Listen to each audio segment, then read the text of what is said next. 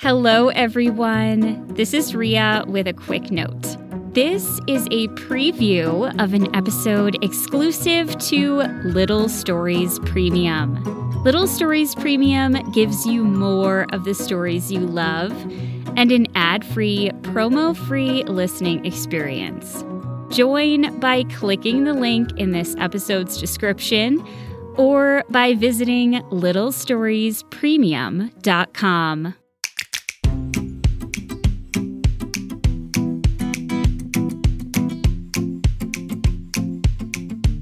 This is Ria. Welcome to Little Stories for Tiny People.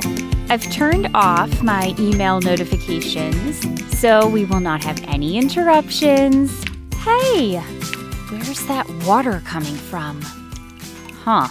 It looks like there might be a leak in my studio. I cannot have a leak in my studio. What about my cactus collection? The cactuses could get overwatered. That would be a disaster. Plus, my microphone could stop working, which would present a challenge. Wait a second. It hasn't rained in weeks. How could there be a leak? Give me a minute. I need to climb up my ladder to investigate. I'll be right back. Ouch. Okay, so the good news is there's no leak. The bad news is the studio spiders have decided to use an eyedropper to get my attention. Don't worry, I confiscated it right before I fell off my ladder and landed on my cactus collection. I should probably move them. Doesn't really make sense to have 17 cactuses just sitting on the floor in the middle of my studio, but that can wait. We have a story to get to. It's called Squirrel's New Home. Take it away, Harper Grace. Remember, there are no pictures. You have to imagine them in your mind. You can imagine them however you want. Okay, here we go.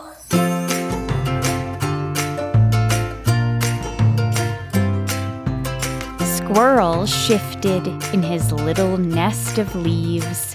He was in the midst of a troubling dream. Squirrel, you shall remain here for the rest of your natural life, said a voice.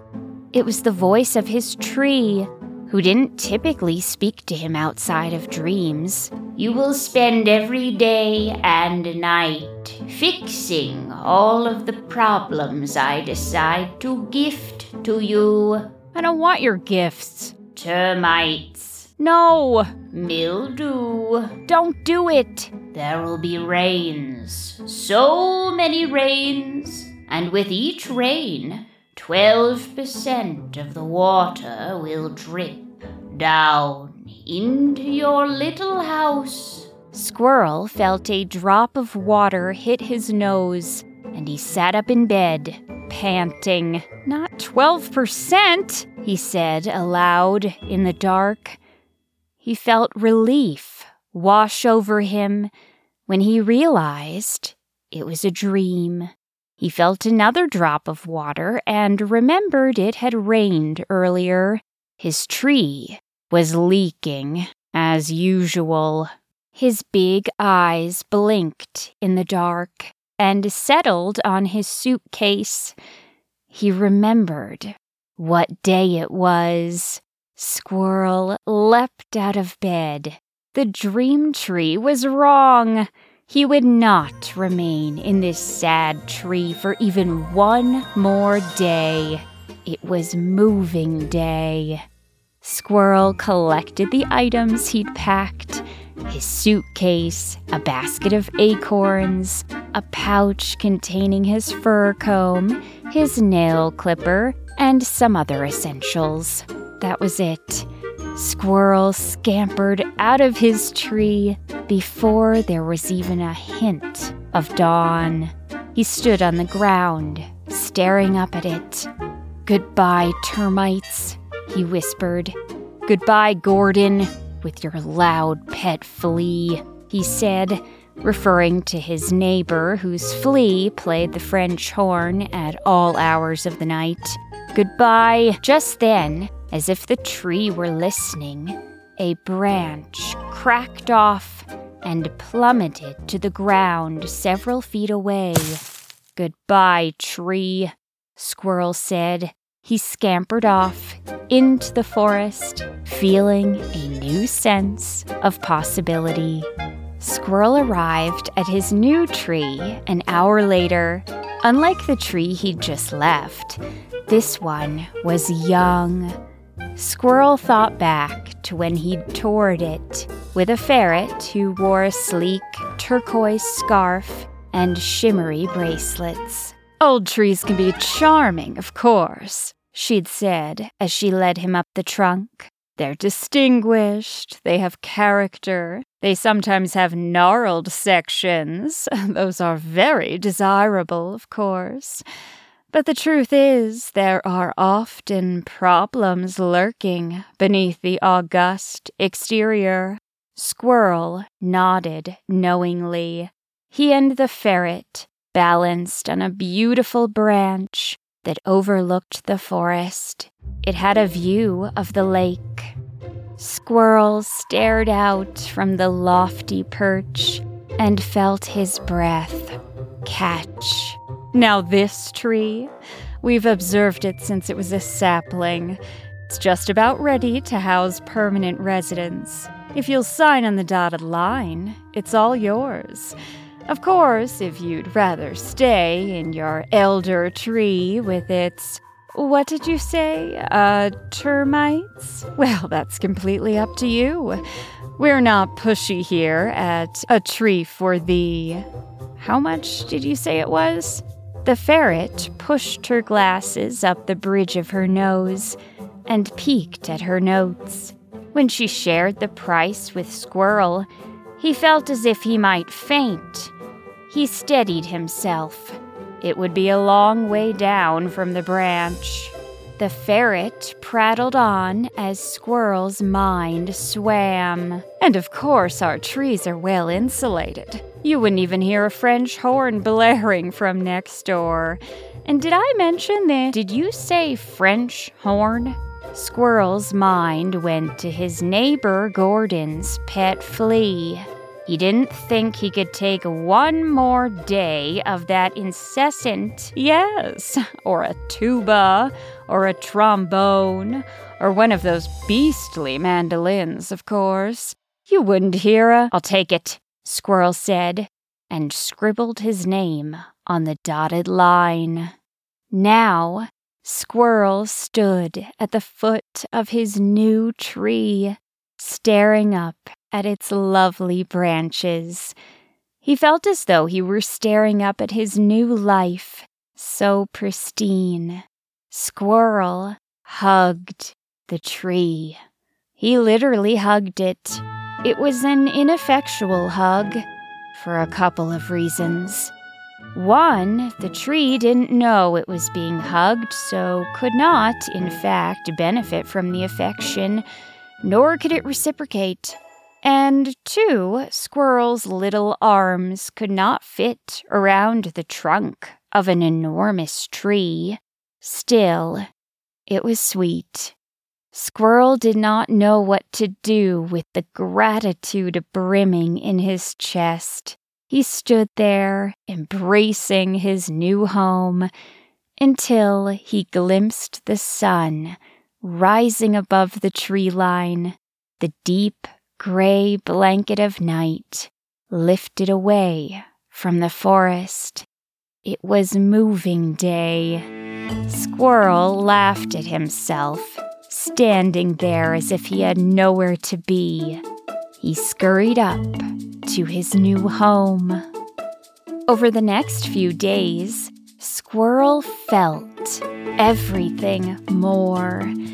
Each touch of his paw against the grain of the walls, each glimpse off the broad branch that gave a view of the lake, every time an unfamiliar birdsong pricked his ears, felt electric.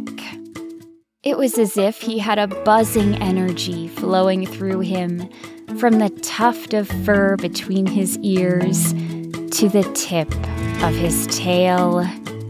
3 days after Squirrel moved in, it rained hard. Inside his well-crafted home, Squirrel was oblivious. He slept through the rainstorm and only discovered it had happened the next day, when he climbed down to look for food and spied dozens of puddles shimmering in the morning sun. In those first few days, Squirrel kept having to remind himself that he wasn't just visiting this lovely new place. He really lived there. There was just one thing missing. Every time Squirrel had imagined himself in his new tree, in his new life, he had friends surrounding him, neighbors dropping by for a cup of dandelion tea or to borrow a tool. An exhilarating thought entered Squirrel's mind. He would host a housewarming party. He'd invite all the neighbors. He'd do it soon. Next week. Yes, everything was coming together. On Squirrel's 5th day in his new home, he was putting some finishing touches on a bed frame he'd built when he heard a woodpecker. No, wait. It was not a woodpecker. It was a hammer. Someone was working. A neighbor. Squirrel felt excitement bloom within him. He poked his head out his little door. There, on the very next tree, was a neighbor squirrel hard at work. Squirrel scampered down and approached the other squirrel. Right before he opened his mouth to say hello, Squirrel stopped short. From way up in his tree, Squirrel hadn't had a clear view of his neighbor's project. Now that he did, he was taken aback. The squirrel was putting the finishing touches on a magnificent spiral staircase that stretched from the forest floor all the way up to the door of his little home, several feet off the ground. The staircase wound around the tree's trunk. It was like nothing Squirrel had ever seen. Not bad, eh? Squirrel startled upon hearing his neighbor's voice. The neighbor was looking at him with an amused smile. It's incredible, Squirrel said. Thank you. Name's Tops. And you are? Everyone calls me Squirrel. You just move in? Tops said, glancing up at Squirrel's tree. I did, yes. Squirrel couldn't focus on the small talk. His eyes roved over the spiral staircase, taking in its gentle upward slope, the subtle carvings in the wood. You're welcome to take a closer look, Tops said. Squirrel scampered over, and together they walked up the stairs. As they went, Tops told Squirrel all about the construction.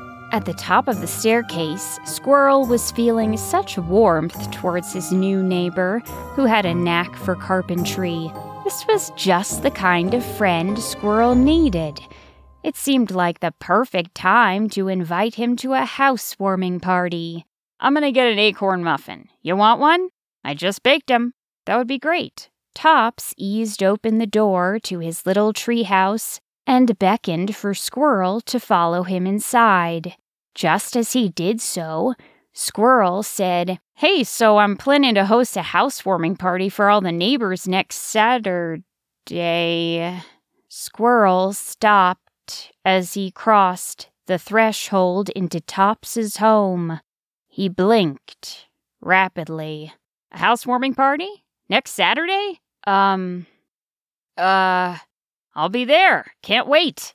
But Squirrel wanted to rewind the last 30 seconds. He wanted to take back everything he'd said. He wanted to uninvite Tops, because Tops's home was, well, it was astonishing. There is so much more to this story. You can hear the full episode by becoming a Little Stories Premium subscriber. Click the link in this episode's description or visit littlestoriespremium.com to join. And thank you, as always, for listening in.